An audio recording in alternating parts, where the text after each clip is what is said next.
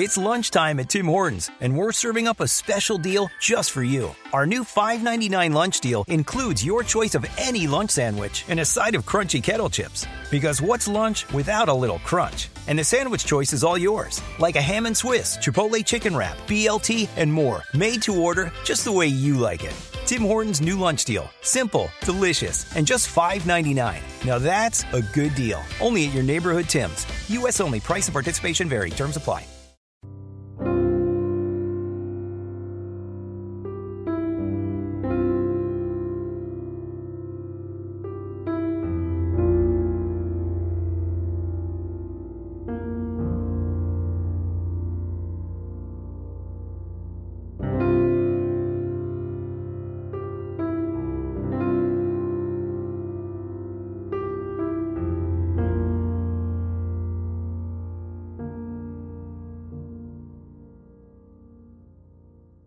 Welcome back to the Missing Maura Murray podcast. I'm Tim, here today with Lance in the Crawl Space Studios. How's it going, Lance? It's going very, very well. How are you? I'm doing well, too.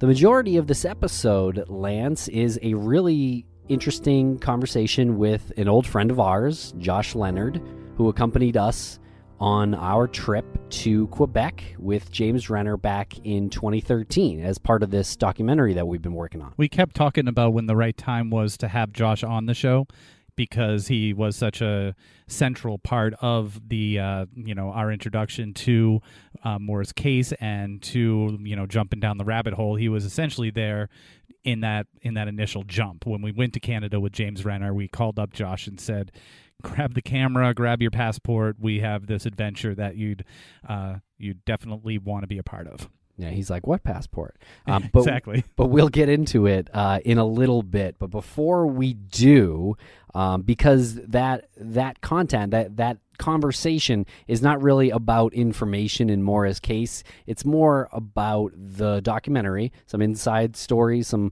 behind-the-scenes stories about what that trip was like. But it's also about obsession in general in regards to this case. Exactly. We went down some really interesting paths with it when we talked about how you define obsession. In what circumstance do you say, I am obsessed? And no, I'm not obsessed. I'm just thoroughly doing my job. And sort of how you reason with yourself why you're doing something that you probably wouldn't do in normal circumstances.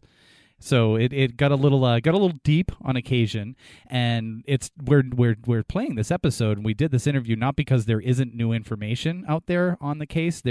We are constantly working on new information and sifting through and making plans. We did this because we do have the screening coming up, and we kept saying, when are we going to have Josh on? Because, again, he was an integral part of our trip to Canada, and the timing is just perfect. And also the timing with Josh himself. He works all the time, so we took advantage of when we could have him on. Right. So you mentioned the screening. We do have a screening of this Quebec search section of our documentary called Finding Maura Murray. It is coming to the Rockwell Theater in Somerville, Massachusetts on Sunday, June 24th at 6 p.m. Now, where can we get tickets for that? And I heard there's a portion of the proceeds going to the Find Maura Fund. Yes. So you can get tickets on either of our sites, MauraMurrayDoc.com or CrawlSpacePodcast.com. And yes, $5 from each ticket sale is going to the GoFundMe account to help raise funds to put back into the search for Maura. And the screening is sponsored by PI Magazine. Nicole and Jim over there at PI Magazine have offered a code. I believe it's going to be MMM, but we'll have more details for that when we give links. But there'll be code for anybody who wants to sign up for an annual subscription. It'll be at a discounted rate of $29.95 down from $39.95, and they will also offer $5 of that to go into the account, the GoFundMe account. Now, what's PI Magazine? PI Magazine, it's actually PI, stands for Private Investigator Magazine, and it is the number one resource, print resource, and online resource for private investigators out there. So It's a trade magazine for private investigators. So if you're a PI out there, you will have known what that meant, not PI, and you might already subscribe to it. But if you don't, please do now. It's quite a resource for you. And they will be there during the show, and they will have copies to give out. So who knows? Maybe if you're an aspiring private investigator, you can check out this magazine, and that'll put you over the top. Great. So now, before we get into the conversation, the interview with our director of photography, Josh Leonard, we just wanted to mention a couple of things that have come up recently. A couple emails. I know the last episode we did was about emails, and before we get into Brock's email, I just want to mention the reply from Lee's email, which was about swearing and about how we say the F word and take the Lord's name in vain. We got a lot of comments saying, please do not stop that.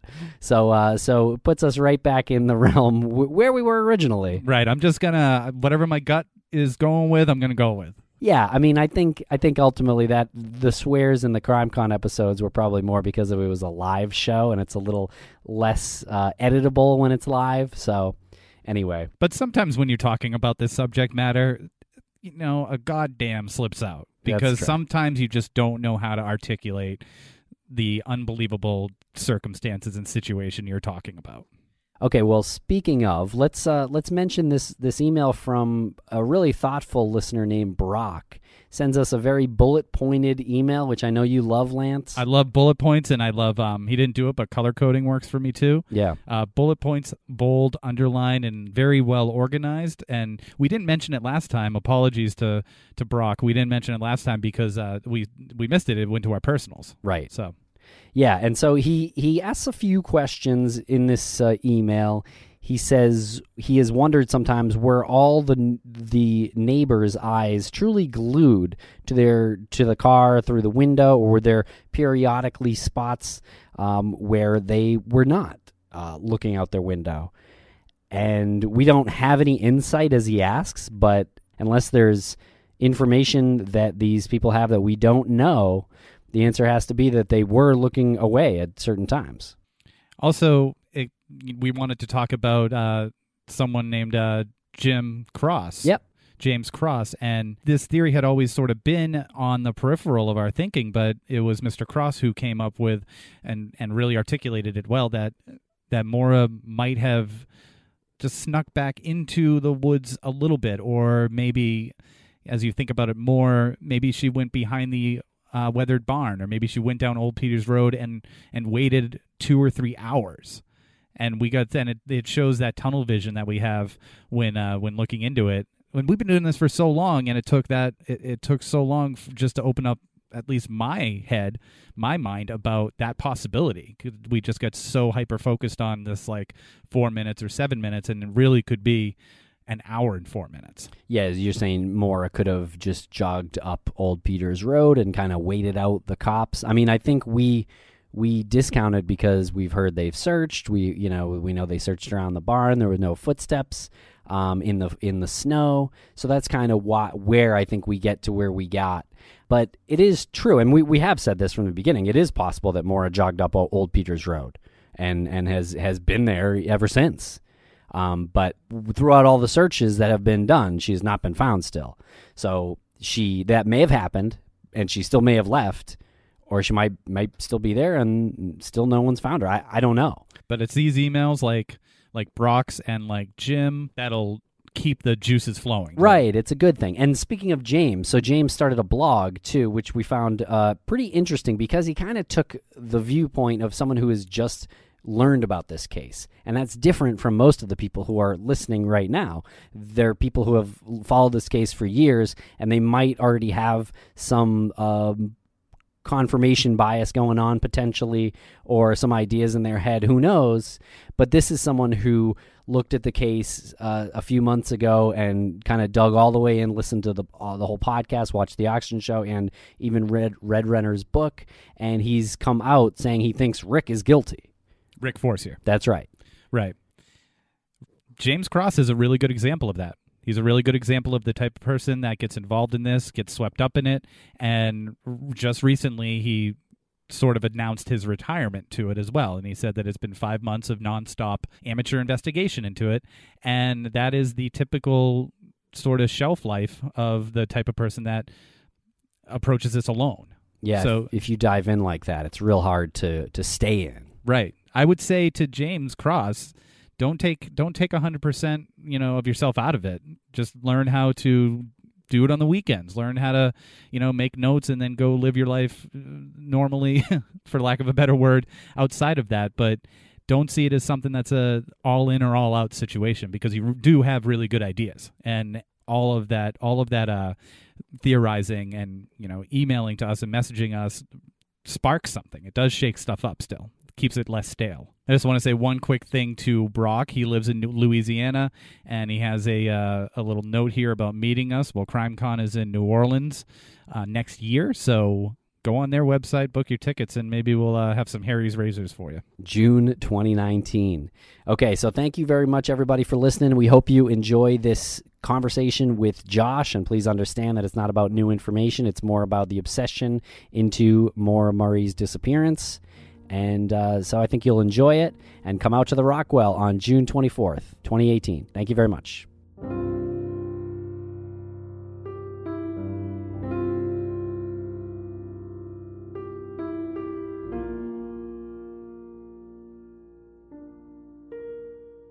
Here we are with our director of photography from Finding Maura Murray. We have the one and only.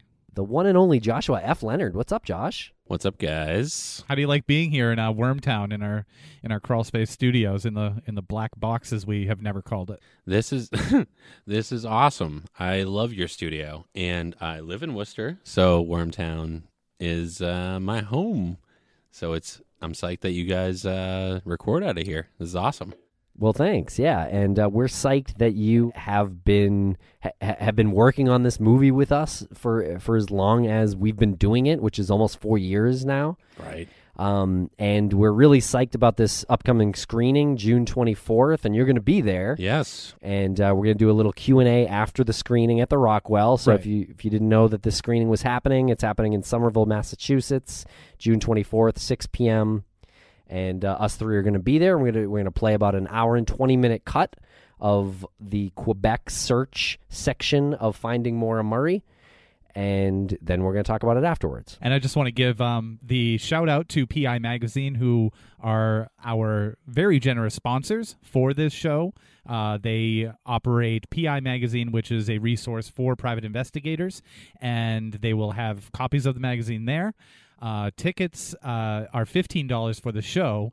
$5 of that $15 goes to the GoFundMe, the Find Maura GoFundMe account, and the people from PI Magazine have generously put up the offer to at a discount. They will also donate $5 from the annual subscription. So their usual subscription is $39.99. They are going to offer a discount of $29.99 for people who use the promo code, and $5 of that will go towards the fund as well. So that fund, as we've said before, it goes to ground penetrating radar, billboards, organizing searches with lodging, and possibly a reward. There's a lot of use that $10,000 or more can have in this case. But just wanted to get all of that bookkeeping out of the way. Yeah, and we wanted to dive into the story of what we're screening, and really just your experience so far in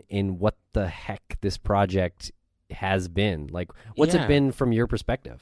Well, it's interesting because I wasn't that familiar with it going into our trip to Canada. Lance had talked to me about it and sort of told me about all the weird elements and the things circling the case. And surely not all the weird elements. Well, no, I guess everything. Or you got to keep some in your back pocket. Right. Well, so many have been uncovered since. Of course, changed. but the things that he was aware of at the time, which was what, 2013? Yes, December of 2013. Right. So I remember just getting like in a nutshell version of it, and I was like, wow, that's very bizarre. It's a very strange case, and of course he was very interested in it. And then one day I got a call, and it was like, hey, we're going to Canada. Do you have a passport? Do you want to shoot? And I'm like, yeah, I want to shoot. I don't think I have a passport. So we were going in like a couple weeks, and so I had to rush and get a passport and all this stuff, not exactly knowing what we were going to try to do, just sort of getting like bits and pieces of it, and I was like, how much money do I need to bring? And Lance is like, I don't know. I'm like, how long are we going to be there? And he's like, probably the weekend, but I don't know. And I was like, where are we going? He goes, Canada. Small place. Small, yeah. I mean, Right. it's north. It's a little We're- quaint So- island. Yeah. I was just like, okay, all right, we're doing this. We're going. And of course, you mentioned James Renner, but I wasn't that familiar with him. I mean, it was just a name to me at that point. I knew. I think you told me about the blog that he had at the time, and Why the leap of faith then? Well, I just want to give a little backstory. That actually is a good question. Why the leap of faith? Oh, thanks. I finally asked a good question. I know, it's 79 episodes later. No, so just for the listeners, just a little bit of backstory. Tim and I have known Josh for like Almost decades. 20 years. Almost 20 years. yes, And any yes. project that we have that's creative, that involves any like level of camera operating, or even any sort of like artwork that is done, whether it's if we do a live show, we need like flyers done. Like we lean on Josh for a lot of stuff, and Josh is the guy who you can call up and say, oh, there's this missing woman in New Hampshire that we're sort of obsessed with, and there's this guy who writes a blog about it, and he thinks she's in Canada, and we're shooting a documentary on it now, and we want you to pick up this camera and join us in about 2 weeks no, it wasn't 2 weeks, but it was a month. It was at least 2 months, right? Because you had to get No, what was it? no, I had to rush it. Oh, you Like I had to rushed pay it. extra to You get it rushed in your like 2 weeks. passport. For reals, though. But you had a passport already, and this was like No. you had lost your I passport, did and not have a passport. so you would not have a passport. I did not wow. have a passport. I didn't know Yeah. you could do it that quick. Well, yeah, I think it has to be like you can do it in 30 days, but you pay an extra fee. You can, Yes. We should reimburse you for that. Yeah, we should probably pay you for anything really that you've done for us. No, But- I was up for the adventure, and like Lance said, we go way back, and I knew that whatever happened and whatever we were getting ourselves into, at least we would be getting into it together. It wouldn't just be me or Lance or Tim. It would be like, all right, it's gonna be the three of us with this other guy.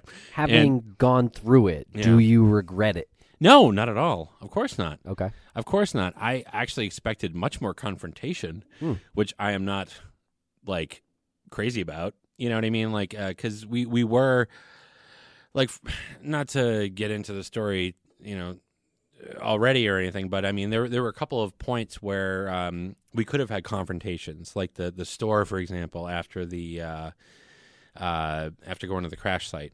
the yeah, Swift, even though Swiftwater Way Station. yeah, even though I was like, I'm gonna stay in the car and shoot from the car, guys. Like I expected much more weird or instances where it could have got hairy, but it never really did. There were lots of points of intrigue, but it was just a great adventure, and I was I was totally all in for it. One thing that didn't make the cut, obviously, because we couldn't take cameras inside of the border station where they pulled the car over. Obviously, we're going to get searched. That's a funny story. It is. Why don't you? Can I? Would you please? Okay. Yeah. So yeah, we get to the Canadian border. After rehearsing what we're going to tell them. That's right. Sort of. Yeah, yeah. Well, at least coming up with a story. Right. 'Cause we couldn't just simply say what Right. we're actually doing. Because Yeah. obviously we had there was 4 guys, in their 30s, and in a big white van. with a car full of camera equipment and sound equipment, and a stack like 5 inches high of Mora's face on a missing poster. And James had his bins of all of his research and everything like that. So we're sitting in the border whatever lobby, Holding tank. It's pretty obvious. yeah, biting our nails, and Actually, now that you If you describe zoom it, out a yeah, little if you zoom out and take that view, it is obvious.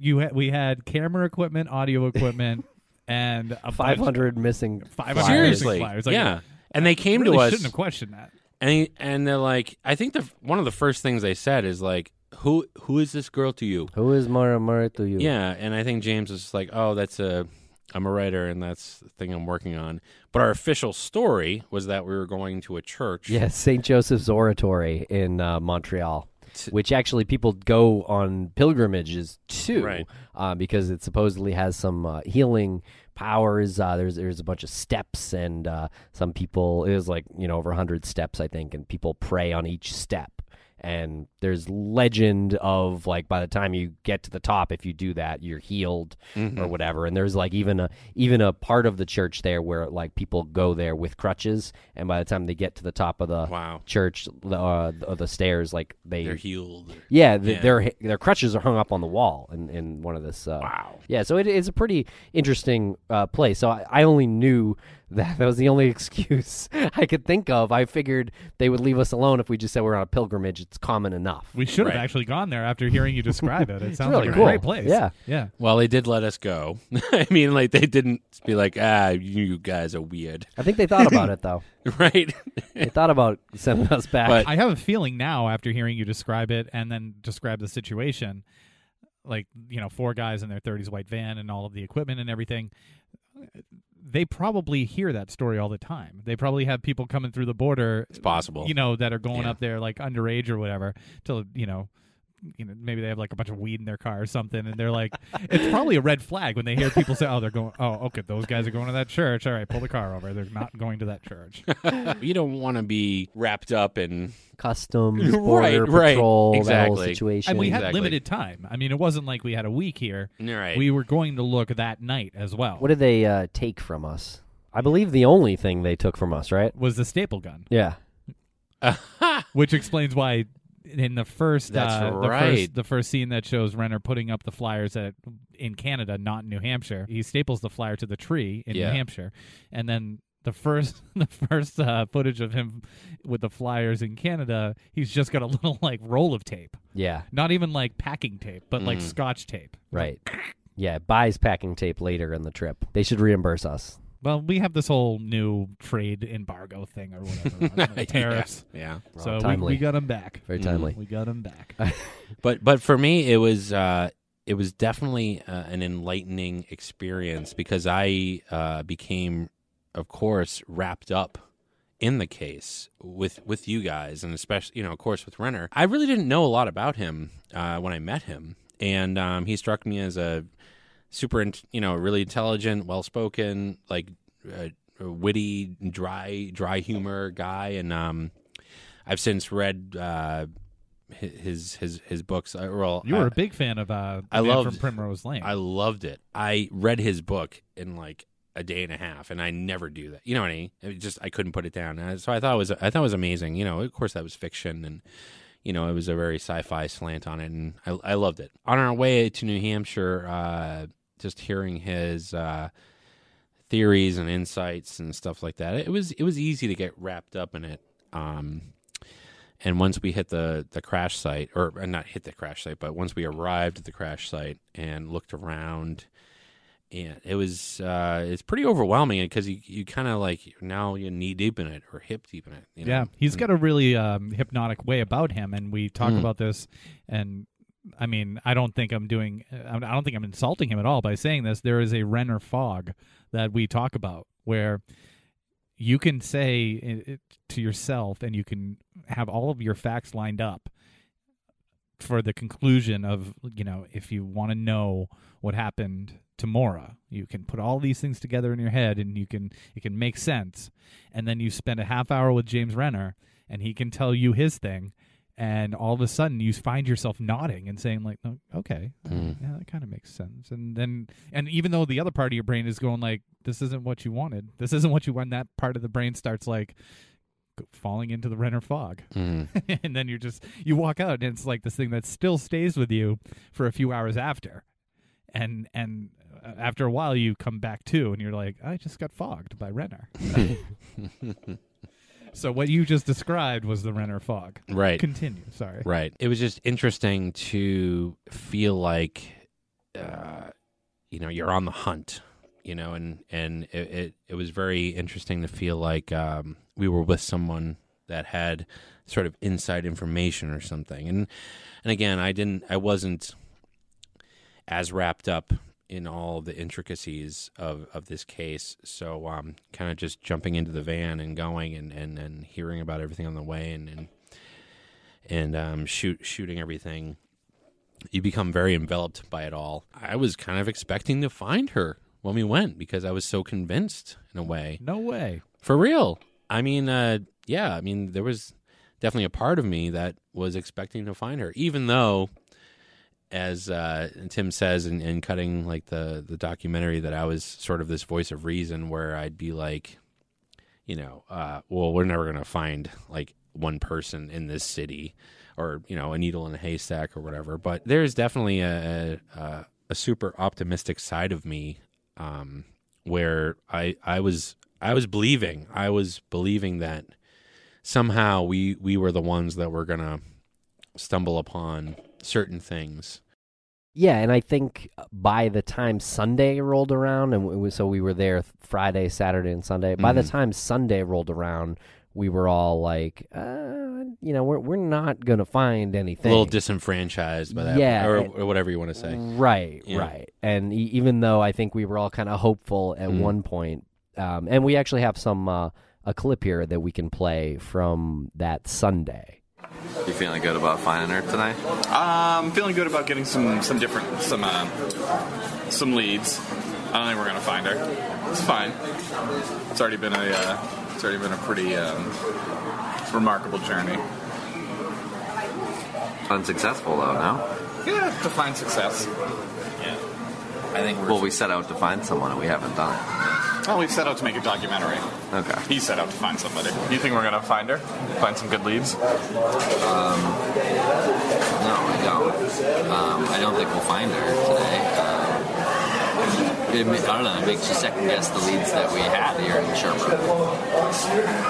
See what happens at that gym today again. And so that just kind of goes to show, like, we were thinking about it. We were, obviously hopeful. We were still we were about to go back to a place that we had gotten yes, she does look familiar. Right. And so that was on Saturday. Mm-hmm. And so then we were really hopeful after that. And then it just kind of wore you down as the weekend went on. It was a perfect setup to this unintentional story arc of the Canada trip, that the place that we got the best feedback, the best lead was at this gym, and it wasn't just, she looks familiar. It was, she was in here 2 weeks ago. 3 weeks ago. 3 weeks ago. But it wasn't like, I'm not sure, right? You see the woman say that, and it didn't look like there was much of a question in her mind. This is a woman that comes to this gym, and she was here very recently, and it was, how far from our hotel? Yeah, it was like next no more door, than like 100 yards. It was the next parking lot. Yeah. So that's just such a perfect story arc, unintentional, for this whole trip, that the first place that we go to, and I think we made a joke that wasn't actually it wasn't captured, that, like, could you imagine if she was literally in the next parking lot over from where we decided to stay when we came up here to look for her? Right.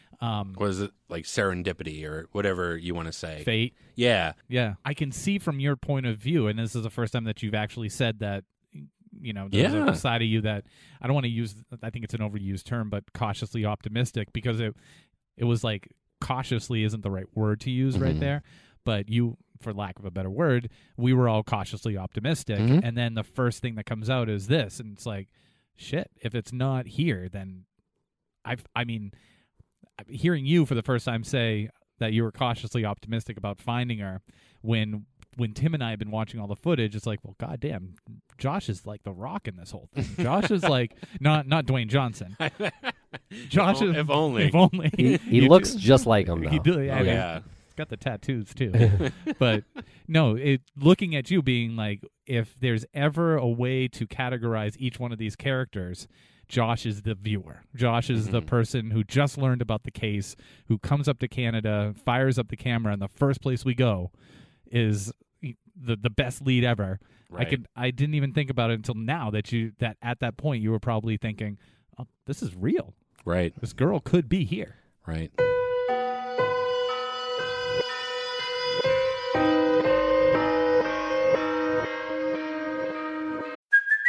Hey, it's Kaylee Cuoco for Priceline. Ready to go to your happy place for a happy price? Well, why didn't you say so? Just download the Priceline app right now and save up to 60% on hotels. So whether it's Cousin Kevin's Kazoo Concert in Kansas City, go Kevin, or Becky's Bachelorette Bash in Bermuda, you never have to miss a trip ever again. So download the Priceline app today. Your savings are waiting. to your happy place for a happy price.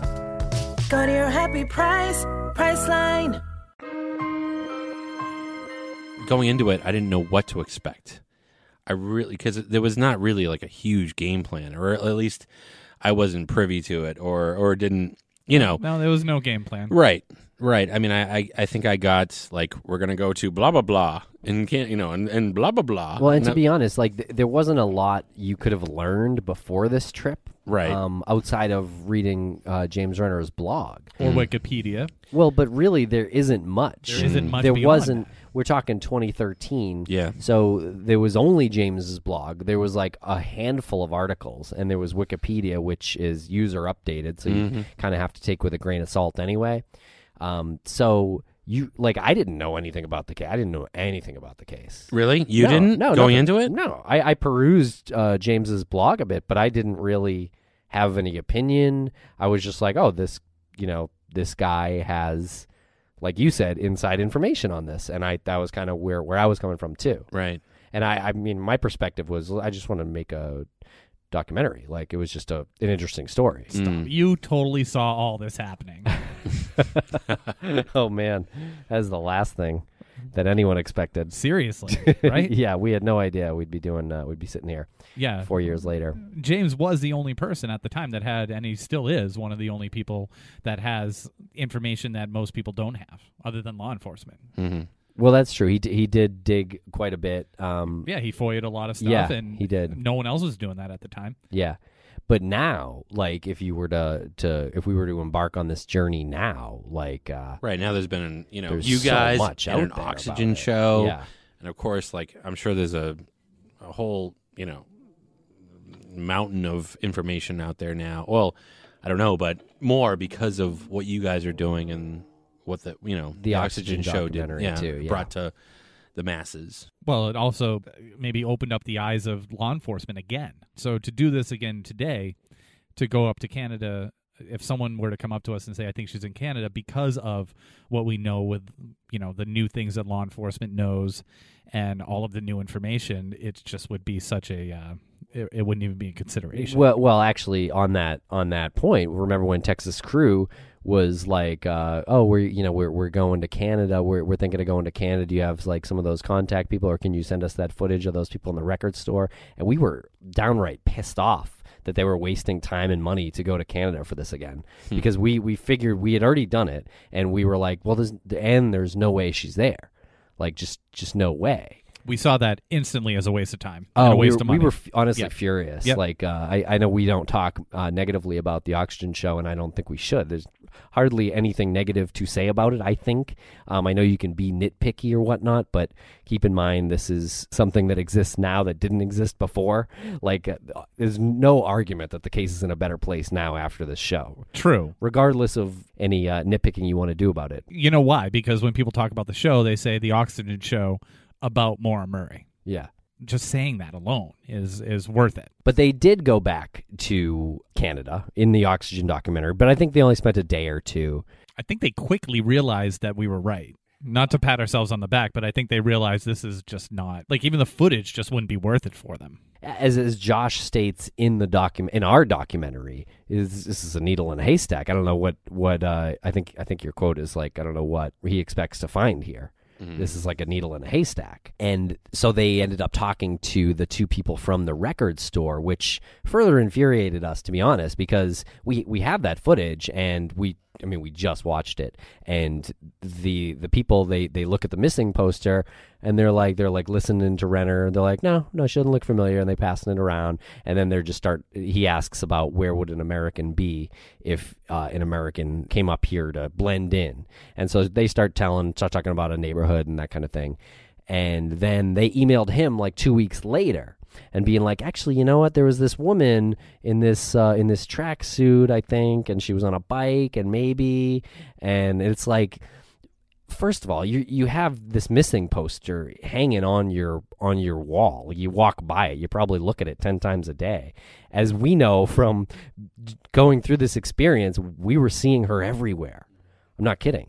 I can't wait for you guys to see what we're talking about, because we were circling a stranger in a parking lot because we thought, wow, she kind of looked like Maura. We literally drove around her 2 or 3 times in the parking lot. Yeah, and it shows you how that image gets like burned into your brain. When we were watching this again, and you added the additional footage of us looking at going to the gym and in this parking lot, and I don't want to give it away, but even us talking about this scene doesn't give it away. You really need to watch this. Oh no, scene. we could talk all about it. Yeah. I watched it and I realized something very cool about it, mostly because like the timing that it is in the cut and the arc that it takes us or takes the audience. You see us go on this arc, but Josh really verbalized it much better. I just saw it and I said, wow, there's something special about this. But what was it when you saw that scene? What did you think? Because obviously what we're doing is nuts, okay? But at the time, we were so focused on our hunt or the mission that we wanted to see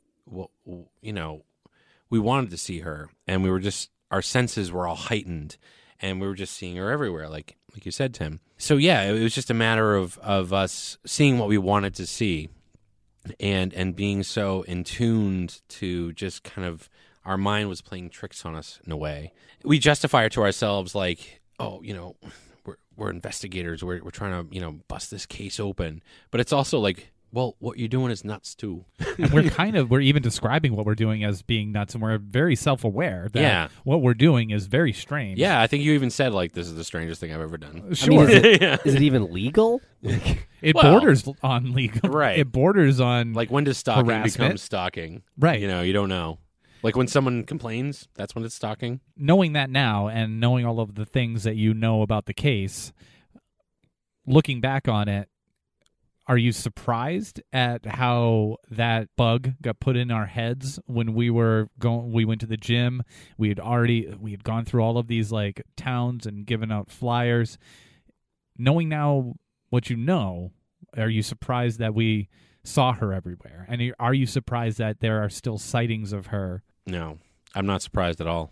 Like, really. And not just us, but the newcomers to the case. Yes. And people who are just starting to read James's blog. And exactly, because what blog? His blog's down. His it's book. down. Yeah, his book. Yeah. Okay. But obsession is obsession, and your mind is a crazy thing that can do all kinds of things and make you see all kinds of things. And I think we were very focused on finding her, and we all really wanted to find her. It's just so weird how you get wrapped up in the obsession very quickly about it. And I don't know if I'm coming across the way I want to, but yeah, like we were just in the thick of it, and it felt like we were doing this like I don't know, like this operation or like this this clandestine thing in a way, or at least a good thing, like an investigation. Like that's what I felt like I was a part of. I know we were making a documentary, and I was a cameraman, as as well as being with my friends on an adventure. I think I was seeing her too. Obsession, though, is such it's such a personal experience to each individual. Your obsession is different than mine, is different than yours. Yours is different than James's. James's is different than John Smith's. But yet we are all there. The best thing I think you can do is try to stay self-aware. But ultimately, it kind of has a negative connotation, because to call someone obsessed, you can't be self-aware enough to know how that obsession is coming out of you. You can know that you're obsessed, but I feel like, well, I'm focused on this. I'm like, for example, right now, let's just use the A-frame and the concrete slab as an example. Like I'm sitting here, I think something's going to be in that slab. I'm convinced of it. That's probably my obsession talking. Possibly, but as you were talking, I started to think about how detectives would approach solving any unsolved case. So, I mean, they have to get caught up in a level of obsession when they're trying to solve a case, and they find clues and they go for the clues and then they dismiss them. So, but you're speaking about how a detective does work. What experience do you have as being an actual detective or knowing an actual detective? Like, I feel like that is your obsession speaking, because we actually aren't detectives. Well, we play that on a podcast. That's very true. But we have on this podcast, and we've had on Crawl Space, law enforcement and criminologists, and we had a police officer who said that a case is sort of like a house, and you need to go through and don't think about like you need to open the doors of this mansion, and you need to see what's inside, but you need to make sure you shut the doors of the mansion when you've eliminated these things. And just so looking at that like law enforcement perspective, plus the Maura Murray community and us, and how the behavior patterns go. I mean, people are people. Humans are humans. If you are a detective looking into a case and you need to go into a room and analyze everything in that room before you can shut that door, you need to be somewhat OCD about it. Yeah, and using that example to the Maura Murray case, I do love that example. But using that example, it's like, okay, we close the door because we're sure. And then the next person comes along and boots it wide open. Yes, right.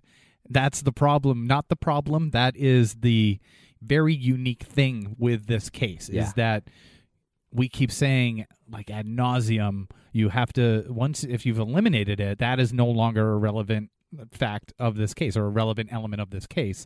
But law enforcement has the luxury of their information not being out there to the public. We don't have that luxury. We have people just starting to, and it's great, and I'm not saying this in any sort of a bad way, people need to start listening to the podcast and reading True Crime Addict and just ingesting everything they can ingest on the case. But those newcomers, those people will just, their brain will start clicking and firing on all of these things that we thought we closed the door on. Mm-hmm. So you're right. Yeah. They're gonna either kick the door in, or they're gonna at least open the door and go like, "Hey, what about this?" Yeah, I mean, a few times a week we get emails from really thoughtful listeners who say, "Hey, you guys, I'm on episode 8, but have you considered this?" And I love the email. Don't get me wrong. Please do not want to discourage anyone from sending emails, but it's exhausting going through that process again and being like, I just want to email, like have a reply, like a canned reply, being like, just keep listening. Right. And yeah, exactly. You keep listening. If you put it in your head that the rag in the tailpipe was there for this reason, and you say, well, that's it, and you don't move forward, then you're not going to understand our trip to Canada and where we're at now and what this one moment in history did. This one single car accident did to thousands of people.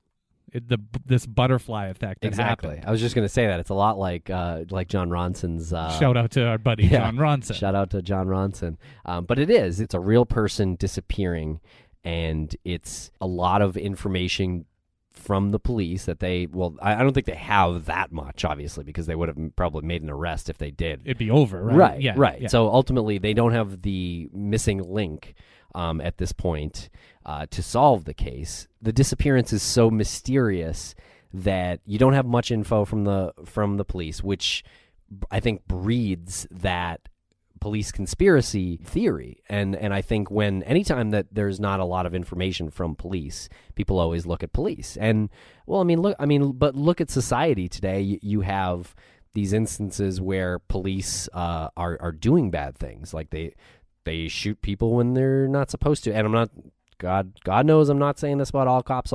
Most cops are saints. They do the Lord's work. But there are these instances that come up like once a month. There's like, okay, that cop was in the wrong. Some of these you can see both sides on, but a lot of them you just, okay, that guy needs to be fired. He should not have that job. So what you're saying is that is one of those things that just like sticks in, it's a thorn in your brain, and you've got it in your head, and you look at this case and you say, well, and you don't even know it, right? It's a subconscious thing.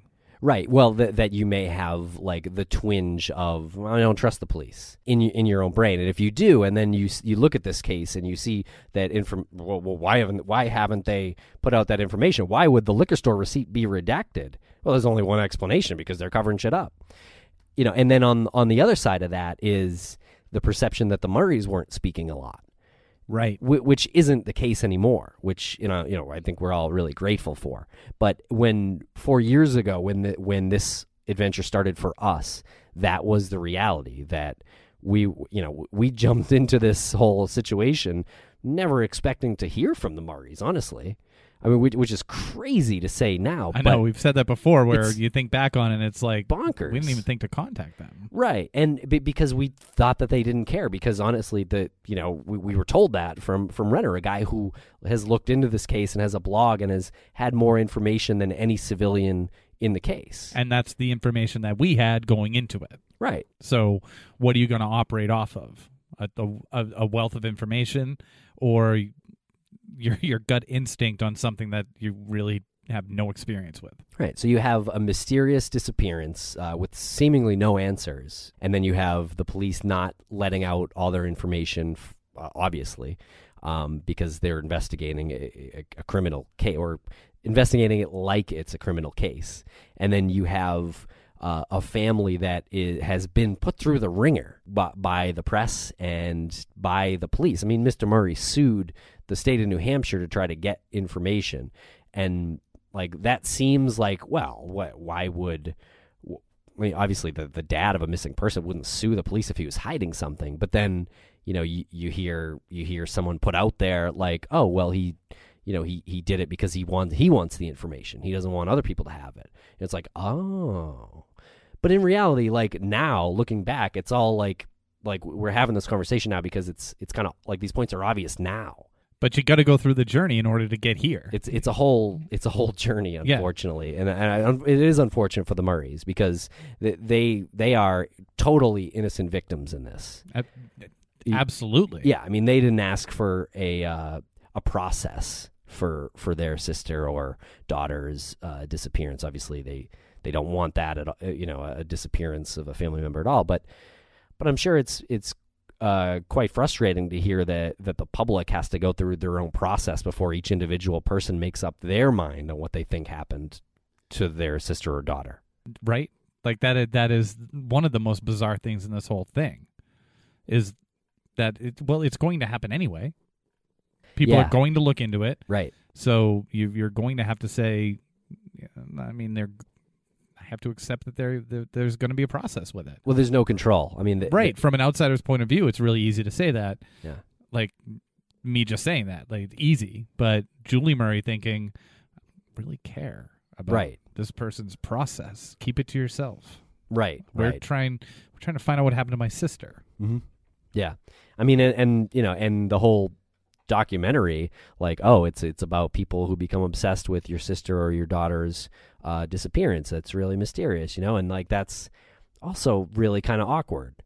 But ultimately, I think it's a good thing, because we're raising awareness. We're trying to spin this obsession into something good for the case. Oh, look, Josh is here. Sorry, Josh. This has felt like old school riffing on missing Maura Murray. No, I didn't want to interrupt you guys, but I was just like, enthralled. But this is what happens with it. You start talking about it, and then it becomes something more than just laying out facts.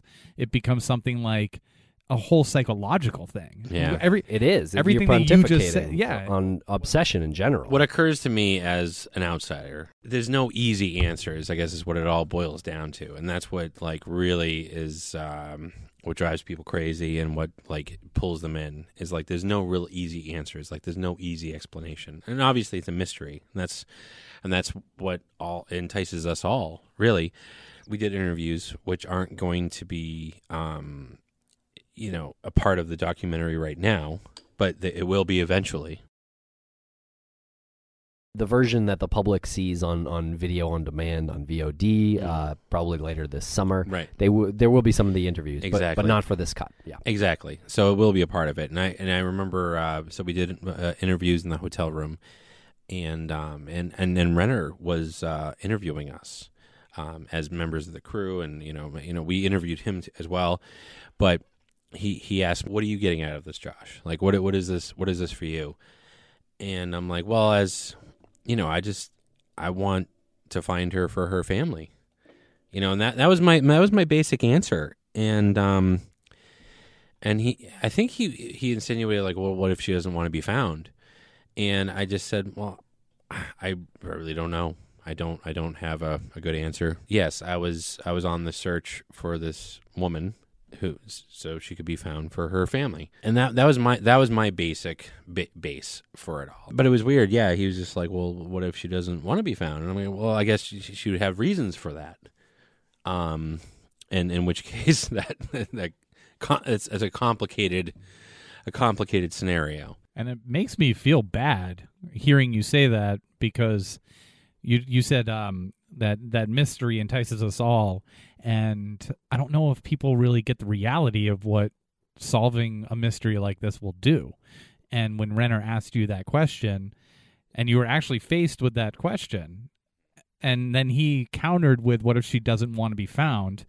And then you realize in your answer, there's no answer that's not going to be 100% selfish. And you have to deal with the fact that this whole selfish thing for is, me or selfish for her? Selfish for you. Right. Because you don't know why she wouldn't want to be found. Right. You just know that you need to fulfill this obsession. You need to scratch this itch that just won't go away. And if you do that and she's found and you've just blown her cover for some reason that is selfish. That was another thing that we were dealing with. I mean, I think it brought it up in quiet conversation just between the three of us, where it's like, what if we do find her, but she's like, what the hell? Like, I have a life. Like, I ran away for a reason, and we were just the assholes that blew up her spot. And it's like, how do we deal with that? Like, we're like, oh, we're making a movie. It's like going up a roller coaster that is a super steep ascent, and then you think when you're about to drop off and get that big thrill, you don't. It's just flat, and it slowly goes down. It's like this anticlimactic moment that would have been for us when we suddenly realize we shouldn't have even found her in the first place. Like, whatever personal stake Renner has in this, I know that, like, he was definitely trying to solve a mystery, and I know it's like ingrained in him. Like, it's like in his DNA. Like, he needs to solve a mystery. In fact, there's a part. It's when Renner is reading the letter for Mara wrote. Oh, the email. Well, it was the email, yes, to the campground. Jigger Johnson campground. Yes, which was very powerful, just, hearing about it. But afterwards, I asked him the same question, and he said that any mystery can be solved. What do you think about that answer? Do you think that answer was shallow? It's not a black and white thing. I think he honestly cares. I think he cares very much about her well-being and everything like that. But yes, maybe it's like 60-40 solving the mystery. Well, I mean, that's nothing that he hasn't said himself. Right. Exactly. It is his white whale. And we talked about that. But he was saying like how she went to Melville Hall and UMass, even bringing up like these kind of out there concepts where, time being cyclical, and how like the reason we're looking for her, or the reason that she's missing, is because we're looking for her, and vice versa. Right. He even says like, if you want to believe that weird stuff, but the universe. He goes, I believe that the universe is way more out there than we can comprehend, which I also kind of subscribe to. Road trip conversations Exactly. tend to get deep no matter what. Exactly. Especially when you're fishbowling the Renner fog. It didn't strike me as I was like, this guy's crazy. No, but did he seem obsessed? Of course, yes. And I think he'll be the first one to admit that he's obsessed. And I think his obsession drove him. And what was funny, too, drove is us all. I think I asked him, like, so, like, you were going to do this on your own, right? And I think it's in the documentary, actually. He goes, yeah, I was going to do this by myself, like, listening to, old Twilight Zone episodes, like, in the car. But I'm glad that, like, we're all together doing this. Yeah. And I can only imagine, like, what his story would have been if he had done it all himself. Maybe it would have been stranger or, or nothing. He had driven up there and done searches on his own a couple of times, I believe, before he went with us, but not to Canada, just to the crash site. Right. I don't know how it all would have gone down in Canada. I don't know. Right. I think he needed us. I think so. I think so. I can't personally imagine doing that journey solo. I also like how it came together so quickly. Just thinking back to like November of 2013 when you, Lance, were like, hey, you want to do a documentary on this? And I was quickly like, yeah, that sounds really interesting. And then you're like, oh, well, let me ask Renner if he's interested in doing something. And he was like, yeah, we need to go to Canada. Yeah, see, and November. We were, and we went in December. Yeah. I know, right? So It came wasn't together no real 2 quick. months or 3 months. That might be part of the obsession too, like that it just like it's like, oh my god, it gets wrapped up so quickly, like just like a tornado of energy. It's like, oh, we gotta go now, Right. when like really there was no rush. There was obviously no rush. there was no urgency. Right. But when that communication came through, that email came through with Renner saying, what are you guys doing on this day? It was just like, this has to happen because he thought that she was going to run. Yeah, but he thought she was going to run based on him posting on his blog, Right. that we were going to Canada. Right. So that's kind of a meta thing. Like we totally could have waited a few more months or until the spring Or never. Yeah, because it was cold. In a way, I'm kind of jealous that you aren't still involved with as deeply in the case. Because you were during that time. I was, and in a way, I'm very jealous of kind of like what you guys are doing because I can see myself as a person jumping into the deep end, which I did for 3 days, I suppose. What did you think of the Oxygen documentary? It seemed to cover all the bases. I think it definitely went down every path that seemed viable. It lacks the human experience that I think we experienced, that we were part of. Our documentary, I think, is very much like another beast altogether. They more or less concluded that she was grabbed by some like opportunistic bad person, right?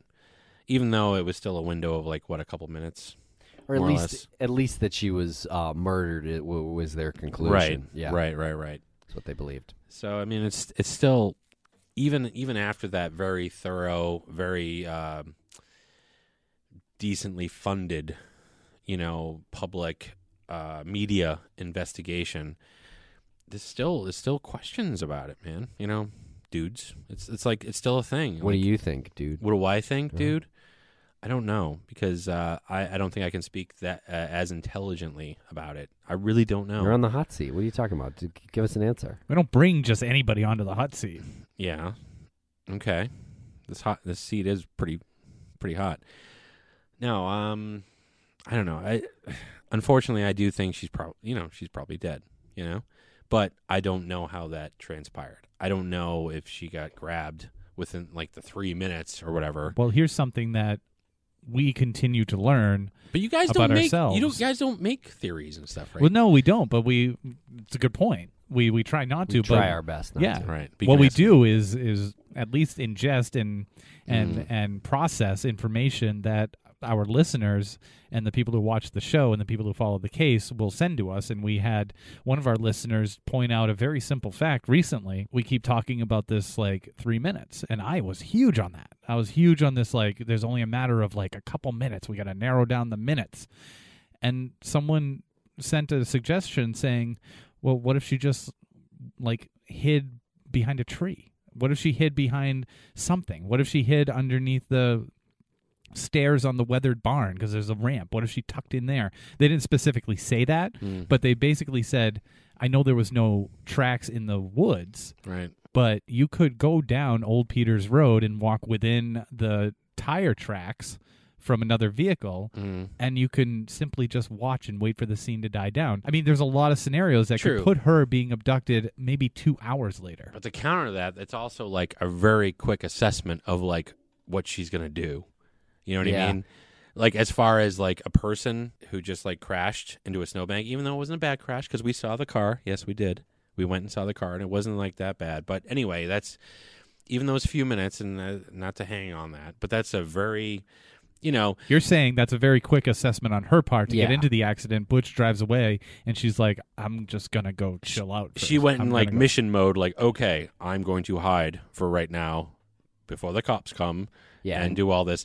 But I mean, it's very interesting, and that just goes to show that there are so many like avenues and like little parts that people can like dive into. I guess the example itself doesn't Right. matter much. Right, It's but it just goes to show. Just goes to show how long can It you could work on happen. this before someone just hears something, it clicks in their head, and Yeah. they go, "You guys never really talk about this." Right. You hear like, oh, the police searched around the Weather Barn, so you just Write it off. Yeah, so it's Yeah. gone. You know, but it is true. She could have, jogged up Old Peters Road and hung out for a little bit and waited till the scene died down. But I also agree. I think your point, Josh, is very valid. I think Maura also probably hit her head on the windshield.